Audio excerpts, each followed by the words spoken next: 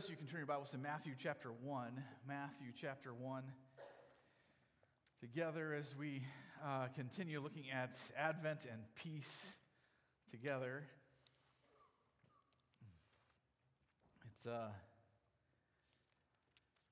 Peace is not it's an interesting subject because we kind of define it different ways at different times in some ways. We define it, when we have conflict, we usually define it as the absence of conflict, right? Like, I just want some peace around here. Or if we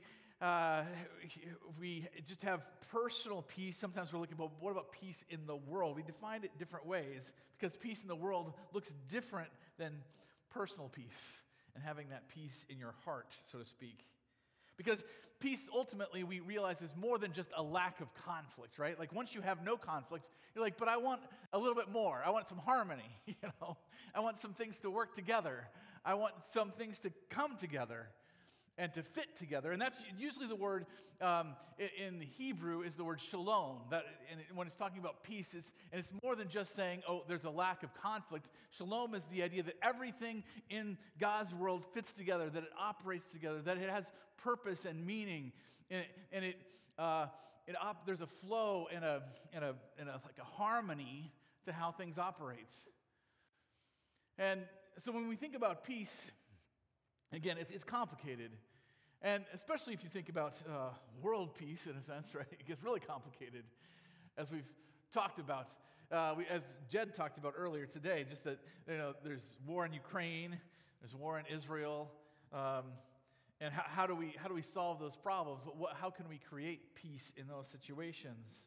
And yet, when you start to think about it, you realize that world peace really will never come unless there is that personal peace, that is, you yourself have peace, that you can pass on to others, that you have it regardless of the circumstances, in a sense. And yet, at the same time, there's a lot of things that kill peace. And of course, the first thing that comes to mind is something like war, right? Conflict. Whether it's actual war with weapons or it's verbal war, where we're in a sense, speaking harsh and critical and hurtful things to one another. Conflict can really kill that feeling of peace. But other things kill peace as well. Just that uncertainty of which direction to go, or uncertainty of how things are supposed to operate, right? So like, I wouldn't want to drive on any of those roads, right? And that's often the way we feel as we go through life. It's like, I don't know what the next step to take is. Why? Because I'm uncertain. There's a lot of things that are just shifting under my feet, so to speak. And it feels like my direction keeps jerking around, so to speak. I'm not sure where to go. Another thing that kills peace, frankly, is loneliness, right? That sense of just being alone. Not having someone who really knows you, knows your story, knows what's going on in your life, that cares about what's going on. And so loneliness can be another thing that really kills peace. And we see in our world today that that's a major problem. I think another thing that, probably the last thing that as I was thinking about, that kills peace is ingratitude, right? Ingratitude. Here, the child is saying to the mom, I'll give, but must I give thanks with a grateful heart? Like, I can perform the act, but do I have to feel it? And when it comes to peace, when we have ingratitude in our hearts, when we're looking at life and thinking, but I don't have what I need, I'm focused on all the things I don't have, rather than focusing on the things that I've been given, the things that have blessed me, then they kill peace. They provide. It destroys the harmony, the beauty, the fittedness, if you will, of the setting. Most of you, well, some of you know this for sure, but some of you don't know. We moved to this location in 2000, and it was farmland, right? Straight farmland. And quietly over the last 20 years or so, we now have trees all around the backside of the property. I don't know if you noticed that or not. Obviously, it's a windbreak, right? Of course, it's windbreak. But at the same time, it was something that's been carefully nurtured over years. Richard Schwartz is a member of our church, and knows how to take care of trees, fortunately. And quietly over the last 20 years, he's faithfully gone out there, especially over the summer, and watered trees, pruned trees, cared for trees, cut some of them down, And if you want to see something that's slowly built over time into something that's beautiful, just take a walk, which I occasionally do. Take a walk. You can come anytime. It's no charge to get on the property, right? And just take a walk through those trees. It'll take you about 15 minutes, maybe, if you walk. Just enjoy your time. There's 4 rows of trees, basically. 2 rows of pines, and then 2 rows of other types, mostly deciduous trees, right? But it's a beautiful walk. Why? Because it's ordered. There's a certain amount of order to it. There's purpose to it. Blocks the wind.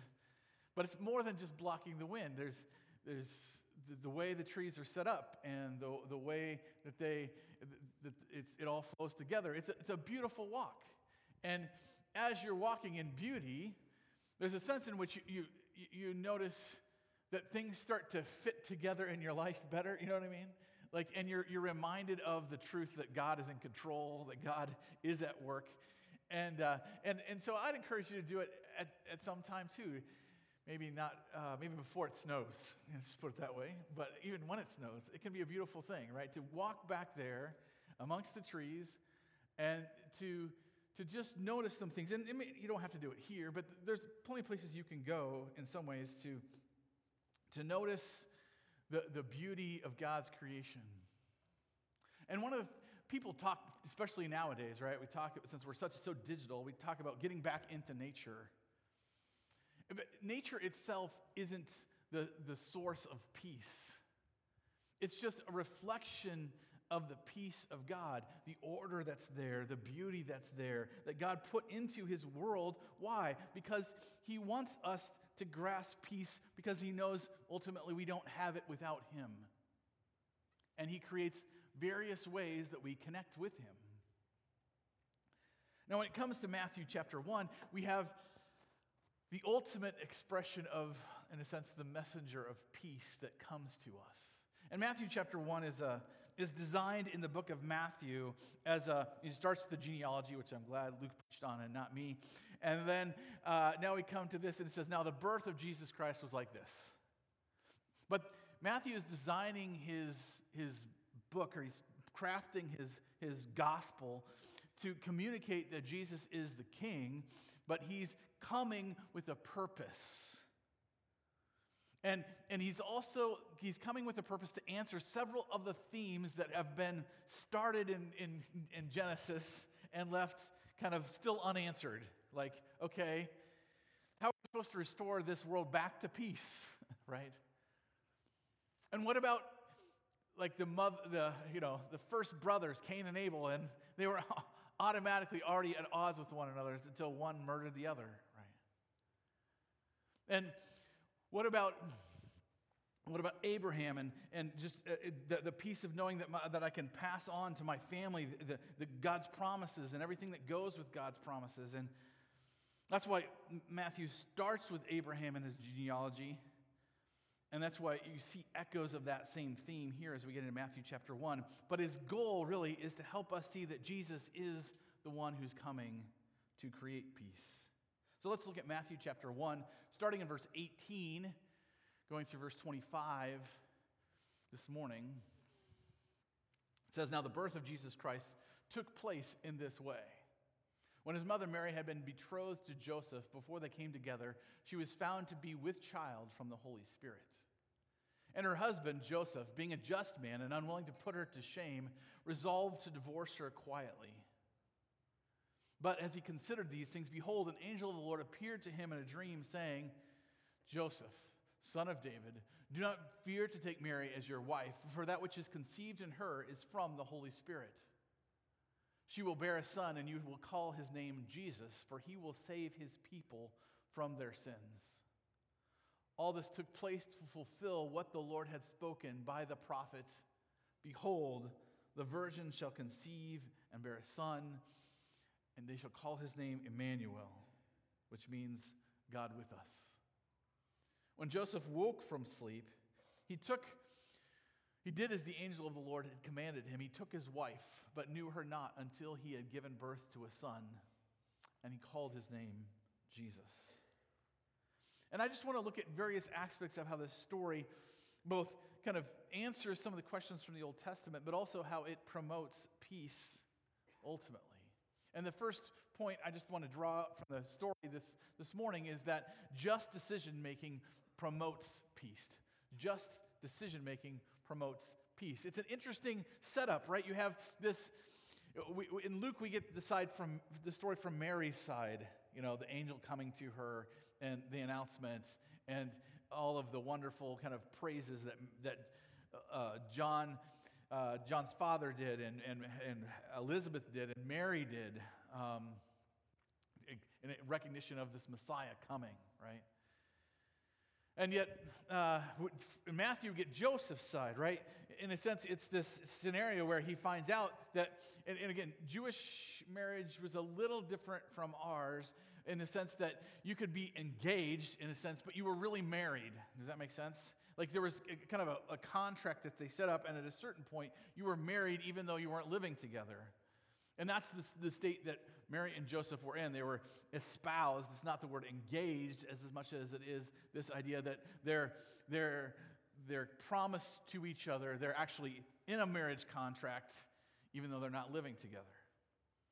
And he finds out that she's pregnant. And all the things that would flow through anyone's mind come to his mind. What do I do with this? How do I handle this? And what you see in the midst of this is it says that Joseph, he says, before they came together, she was found to be with child from the Holy Spirit, and her husband Joseph, being a just man and unwilling to put her to shame, resolved to divorce her quietly. So you have this conflict. You can see by the two different phrases there, being a just man, and yet not wanting to put her to shame publicly, okay? Because in the law, he had the right to like, in a sense, divorce her publicly, say she was the problem, you know what I mean? Take her in front of the village elders, have her shamed, and then he's off. It's not his problem anymore. And yet, he doesn't want to do that. And it shows both sides of justice. Justice is not just interested with showing what's right and true. Justice is also interested in promoting what's good, what's helpful, what's beneficial. And you see his struggle here, and this is echoed here in Scripture, that in a sense, you can say, well, and I just want to point out, God could have set up this story a different way, right? He could have told Joseph earlier than when he found out that she was pregnant. This is what's going to happen. But he didn't. Why? Because he wanted to echo, one of the things that we have to work through even for us to promote peace is the challenge, the struggle we have to make just decisions. And not just to make just decisions to cut off all the evil in the world. I mean, that's partially the way the cancel culture in today's world wants to work. Like, let's just shame everything that's against what I'm against, and destroy it, cut it off, make it go away. And if we'll just promote justice, just get rid of all the bad people, so to speak. But justice is more than standing up for truth, standing up for what is good. It's also caring for what is good.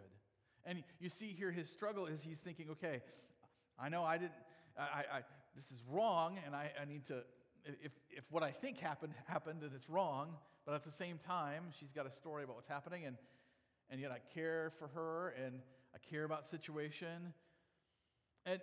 And you just see him, in a sense, working through the issue and coming to the conclusion that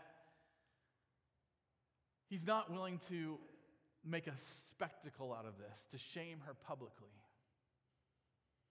But yeah, he hasn't acted on it. He's probably falling asleep thinking about it. I just want to show you, too, that God is the same way, right?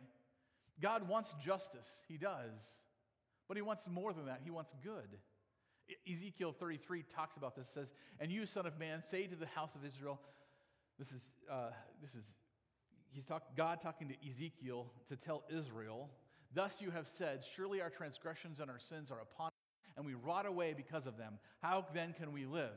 Is that Israel is in exile, and they're recognizing their sin, and they're just like, well, then there's no hope for us because we received justice. But justice means that we're done, we're doomed because of our sins, our transgressions. Verse 11, "Say to them, as I live, declares the Lord God, I have no pleasure in the death of the wicked, but that the wicked turn from his way and live. Turn back from your evil ways, for why will you die, O house of Israel?" And so God here is saying, look, I'm not interested in just condemning and destroying evil. I'm interested in making some good out of what was evil in the place. And obviously Mary had done no evil, but Joseph didn't know that. He couldn't confirm that. And he's left with this decision, and he wants to do that. And so I think for us, as we seek to understand peace, I think part of why the story is framed this way and God put it into order this way is because what he wants us to understand is that to promote peace, just decision-making is important. There's an embrace to the struggle of trying to come up with true and good solutions to problems. Righteousness and justice is not simply upholding the law, but it's interwoven by love with mercy and grace. God loves us, it says, and therefore he sends Jesus. Jesus dies for our sins, it is true, but it's this combination of mercy and grace. And John puts it this way in John chapter 1, mercy and truth have kissed. And here's Matthew from even before Jesus was born showing that same dilemma, that same coming together of mercy and truth coming together. You will in life face dilemmas. You will. This is what's right, but I want to do good here. How do I put those together? If you're surprised by that, you will lack peace. If you're surprised by the fact that you have to face dilemmas at times, you will lack peace. You'll be like, oh, I did something wrong, or they did something wrong, or some fate caused this to happen. No, just understand that God puts us in scenarios at times where we have to wrestle with the same things that he wrestles with. Why? Because he wants us to understand the joy of promoting peace in the midst of evil. Therefore, in some ways, don't be afraid to do the right thing in a hard way. You could see both sides of this. I mean, Joseph's thinking about this decision, right? You could see on one side, maybe some people would say, Joseph, why didn't you shame her publicly? What's wrong with you? We got to stop all these people who are sinning, So let's shame them into not sinning. You got some people on the other side of me saying, Joseph, why did you divorce her? Just deal with the problem, make it yours, and don't be afraid to do the right thing in a hard way, in the way that you think God wants you to deal with it. Also, don't be afraid to deal with the problem in front of you rather than trying to make an example, right? A lot of times it seems like we're arguing with ourselves in these areas when we're like, there's a voice in our heads like, well, I've got to stand for the bigger picture here. Joseph's just taking care of Mary before God because he's married to her, he's responsible for her, and he's got to deal with this. He's not trying to solve some bigger problem. That's God's problem in a sense. He's just saying, I've got this problem in front of me and I've got to make a just decision. And I think that's wise as we face our own lives. Sometimes we try to think, well, I've got to solve all the problems in America by this one decision I'm going to make and how I handle this person. No, don't think that way. It's unwise. It's foolish. It will get you into many, many problems. Just decision-making promotes peace, and God puts this scenario in place in order to remind us of both what He is doing in the world and what He wants us to do as well. But of course, the story doesn't end with Joseph's decision to divorce her quietly. He says, but as he considered these things, behold, an angel of the Lord appeared to him in a dream. It's interesting how the Bible puts this, because you get the idea, right, that he's debating and thinking about this, and he falls asleep, right, and pondering and going over the issue, which, if you've ever had a dilemma, you understand that. That's often what happens, is you fall asleep pondering the issue. And God, the angel of the Lord appeared to him in a dream, saying, Son of Joseph, son of David, do not fear to take Mary as your wife, for that which is conceived in her is from the Holy Spirit. She will bear a son, and you shall call his name Jesus, for he will save his people from their sins. All this took place to fulfill what the Lord had spoken by the prophet. Behold, the virgin shall conceive and bear a son, and they shall call his name Emmanuel. When Joseph woke from sleep, he did as the angel of the Lord commanded him. He took his wife, but knew her not until she had given birth to a son, and he called his name Jesus. Now, this opens Joseph up and Mary up and Jesus up to accusations. In fact, that was one of the things you see. It's in later in the Gospels as he gets accused of being born illegitimately, right? But Joseph obeys God. And in the midst of life, as we wrestle with sometimes the dilemmas we face, at the same time, obedience to God's word promotes peace. Just decision-making promotes peace. But another thing that helps in life is to just understand that we need to obey God's word. Now, you say, well, I don't have God appearing me to, or even an angel appearing to me in a dream and telling me which way to go, like Joseph here. And I wish sometimes he would. That's true. I think all of us wish sometimes that we would have that clear direction. At the same time, Peter tells his readers in 1 Peter, he says, look, you have something that's more sure than a vision of Jesus risen in the Mount of Transfiguration. You have the Word of God. And yes, it doesn't tell you exactly what to do in every situation, but it gives you much more. We have more than Joseph had of who God is and what he's like through his word. We have more than Peter had. We have the word of God, and even though it doesn't tell us exactly what to do in every dilemma that we face, we understand better who God is. We understand more of his character, more of his plan, and therefore we can obey it.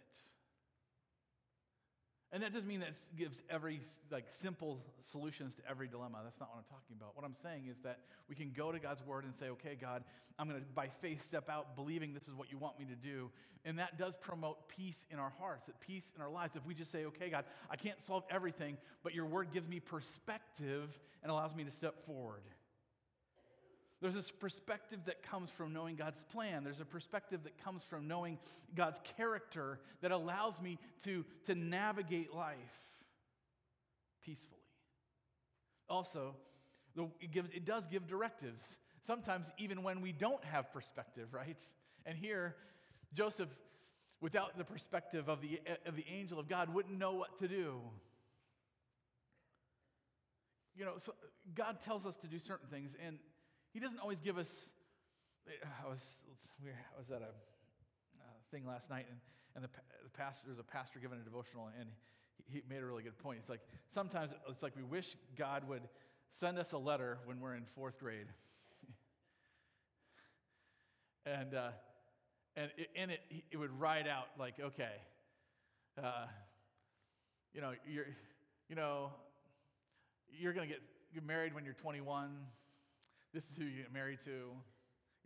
This is the job you should take. You should avoid this investment.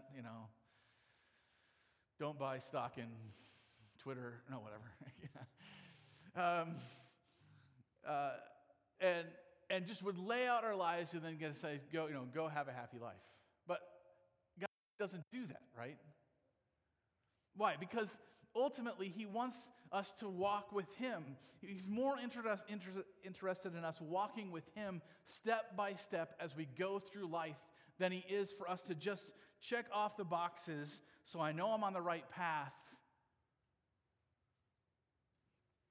and then do whatever I feel like doing.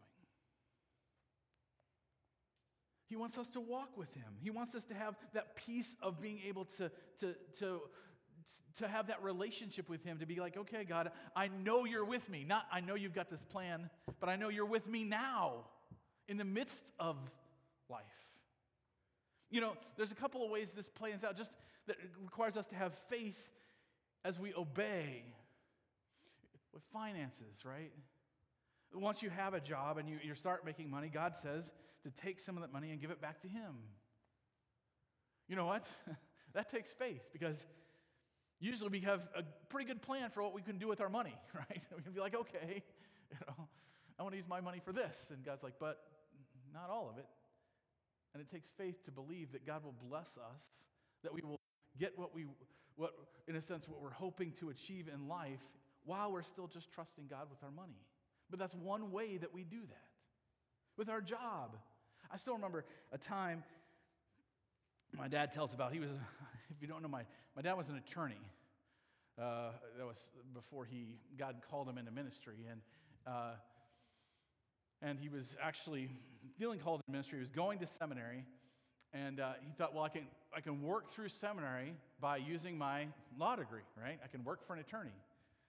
Attorneys make big money. I can make big money and go to seminary, right? Well, so he gets this job in town with an attorney in the seminary, and not in the seminary, but in the same town as the seminary. And then the attorney asks him to do something that's illegal. Shock, Not for most of us, right? But the attorney asks him to do something illegal, and he's faced with a dilemma. And the attorney basically says, if you don't do this, you're gone. Now, most of us won't face that exact scenario. But we all face scenarios where, do I trust God even with my job, even with my future, with my providing for me, and do what He wants me to do in the midst of that? He chose, obviously, to start working in a factory because he couldn't work for an attorney in town anymore. But there's a peace that comes. There's a peace that comes when you're like, I know I'm doing what God wants me to do. I know I'm taking the steps that God wants me to take. There's a peace that comes from that. Why? Because you're living in harmony with what you know God wants you to do. Now, sometimes can we look back and think, well, I didn't know everything then. I definitely didn't know everything at 21 that I know now, okay? That's the way life goes. But God, in the midst of life, knows where you're at and walks with you. He's not going to hold it against you that you didn't know something. He's just going to walk with you. And that relates to our time as well. We live in a world that's busy, doing whatever we think is good, and we're always searching for the next high, the next experience, the next thing that'll just make us at peace, if you will, or joyful, or hopeful. You know what? There's a peace that comes, and there's a hope that comes, and there's a joy that comes from just obeying God's word. That's one of the reasons why I love this church, is because we are trying to be a scripture-focused family. Say, this is what it's about. We can have peace together. Why? By just seeking to obey God's word together. To encourage one another in our individual walks with God, to obey what God has revealed to each of us. And that means that you can't please everyone all the time.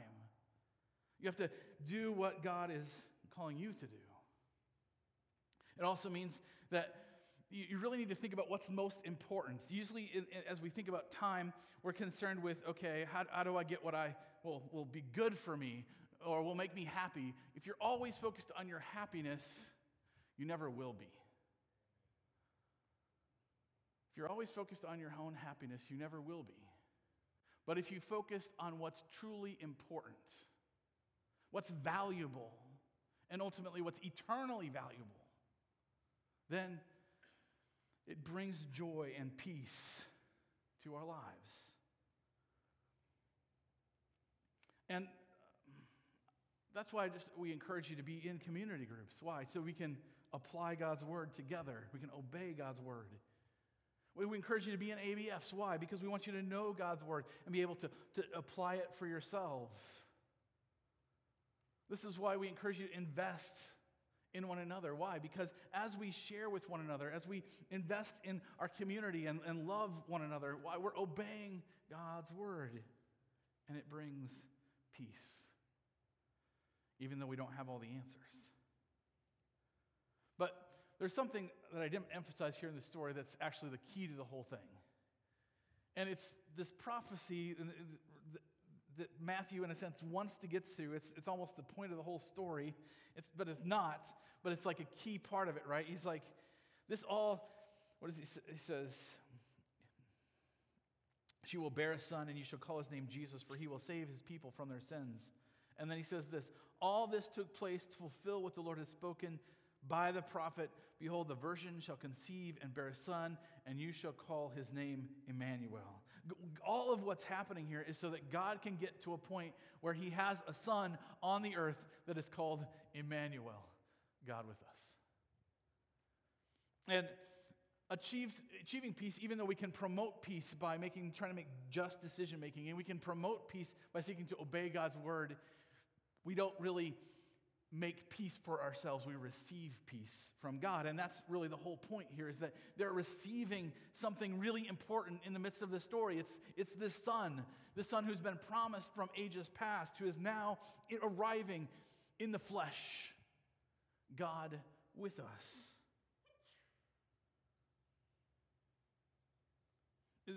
The prophecy was made to a king in Isaiah chapter 7 who was facing two nations coming against him. Syria and Israel were coming against Judah. And the king of Judah was afraid. How can I solve this? How can I protect my people? How can I? He said that no, there's going to be a sign that I am with you. A virgin shall conceive and bear a son. Again, achieving peace is not something we do as much as that we receive. And this kind of goes to the whole point of loneliness is killing peace, because you have, I don't know about you, but there's a lot of times when I'm thinking about my life and the decisions I've made and where I'm at and where I hope to be in the future, and I feel pretty alone. I don't know about you. You say, oh, how can you be alone when you have 7 kids and a wife? Well, it's possible, right? Just because you have people around you doesn't mean that sometimes you don't feel alone. And sometimes, especially when you're telling your story, when you're thinking to yourself, this is my story, this is the decisions I've made, this is what's happened to me, this is the results, you feel alone.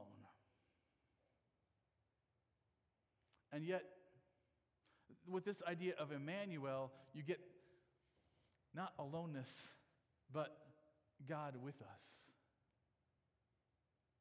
I want you to think about you sitting across a good friend of yours, and you're telling the stories that you tell yourself about yourself to them.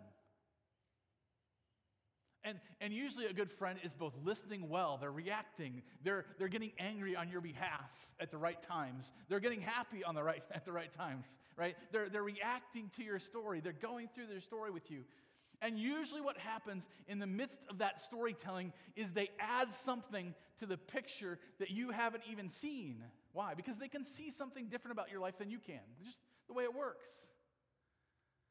And when they add that into the conversation, it almost helps you to retell the story now.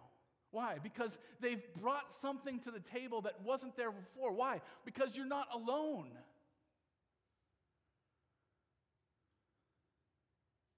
And now you have this gift,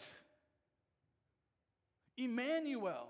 This isn't just a friend. This is God now with us, like the one who is crafting the whole story for everyone, is now with us. Now he can sit across the table from us. And as we're telling our story, he starts adding things into the story that we hadn't ever seen before. Things that he knew about. Good things that we didn't see. Things that are part of the bigger picture.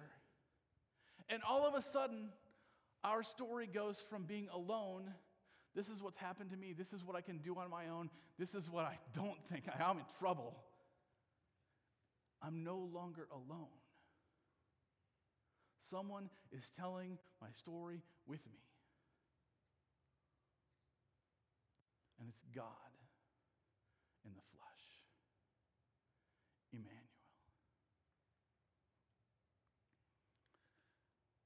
And the only way we can get that is if we have God become man. Perfectly, wholly, lovingly. And what Matthew is saying is that's been God's plan all along. Not that we tell our stories all alone, like Adam and Eve from the garden, right? When they hid and they're like, oh, this is my story. I messed up. I'm in trouble.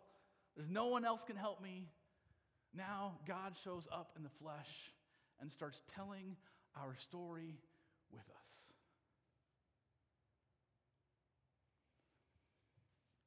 And that should give you peace. Not a peace you can attain on your own. Not a peace that you can achieve. But a peace that comes from knowing that God is with us.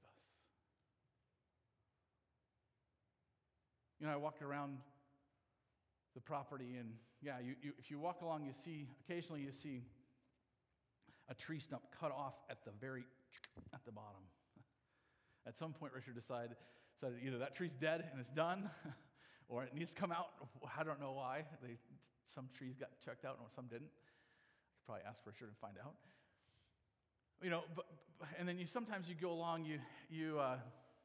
If you're amongst the pine trees, you realize I can't. Like there's a path typically, but sometimes the pine trees have grown so tight that you can't. You got to move. You got to change directions.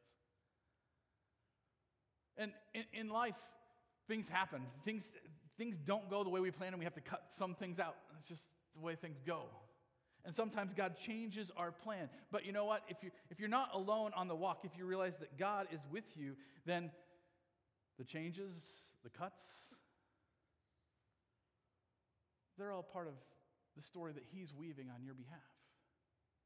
They're all part of what He's aware of, what He's working at. And that's really what life is about. It's about recognizing that we're walking with God through life. And that's why we need to be a community of peace. Why? Because we've received the Prince of Peace. We have the ability to listen to one another's stories and not worry about solving their problems for them. Why? Because we have a God who can solve it for them.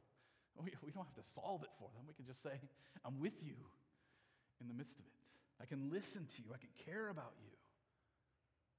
Why? Because we can be a community of peace. In our community groups, as we listen, we can encourage one another. You know, okay, we can promote peace, obey God's word, but we can also just listen and care.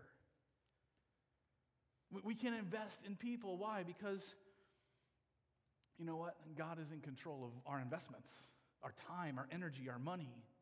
He uses them in ways that we can't always see because He's with us and working in us. And so my question to you this morning really is, do you have peace? And I forgot to, Christ's presence gives peace, right? Do you have that peace? Do you have Christ's presence in your life? Do you know that He's there? And that you are at peace? Romans 10 puts it this way, says, but the righteousness based on faith says, do not say in your heart who will ascend into heaven, that is to bring Christ down, Or who will ascend into the abyss, that is to bring Christ up from the dead. He's saying the faith that comes with righteousness doesn't try to make peace something that we manufacture on our own or that we can manipulate God into by rescuing Jesus, in a sense. But what does it say? The word of faith is near you, that is with you, in your mouth and in your heart. That is the word of faith that we proclaim. Because if you confess with your mouth that Jesus is Lord and believe in your heart that God raised him from the dead, you will be saved. For with the heart one believes and is justified, and with the mouth one confesses and is saved. We receive Christ's presence simply by believing that he is with us, because he promised to be, because he died on the cross on our behalf. If we believe that he is Lord and that he died on our behalf, and we confess that and ask for salvation, we will be saved. So do you have peace? I'm reminded too of that, the footprints poem, right? Where the two footprints walking on the beach, and then there was only one footprint, and it's like God talking to the person, and says this: after the last scene of my life flashed before me, I looked back at the footprints in the sand. I noticed that at many times along the path, especially at the very lowest and saddest times, there was only one set of footprints. This really troubled me, so I asked the Lord about it. Lord, you have said once I decided to follow you, you'd walk with me all the way, but I noticed that during the saddest and most troublesome times of my life, there was only one set of footprints. I don't understand why. He whispered, my precious child, I love you and will never leave you. When you saw only one set of footprints, it was then that I carried you. Our goal is to be a church where we're encouraging one another to walk in peace, to be a community of peace. So, do you have peace? Is it yours from Christ? Do you remember that he is with you? That you can talk to him? That you can pray to him? Can you be a vehicle of peace by listening to others, by encouraging one another to obey God's word, and even in the dilemmas of life, to pronounce justice and love and mercy together? Why? Because we have the God of peace who makes peace, and he sent us the Prince of Peace. Heavenly Father, we're grateful that we can come before you and recognize the peace that you offer. And I'm not sure if there's some here who have not accepted your peace. I pray that they would. They would recognize that they can have peace as they accept what Jesus has done for them on the cross. They can know your love. They can know that you have a plan for their life, that you will give them eternal life with you, just as they come to you by faith, recognizing their sin, confessing it, and accepting what Jesus has done for it on the cross. For those of us who have done that, yet we still struggle sometimes with peace. We get caught up in how much money we have, or how much life experiences we're going to have, or the job we want to have, or all the things we want to accumulate. And all of those are poor replacements for peace. Help us to walk with you. Help us to promote just decision-making in the dilemmas that we face, to seek to obey your word step by step. But mostly help us to remember that you are with us, that we can talk to you, that you listen to us, and that you walk with us. We thank you for that in your Son's name.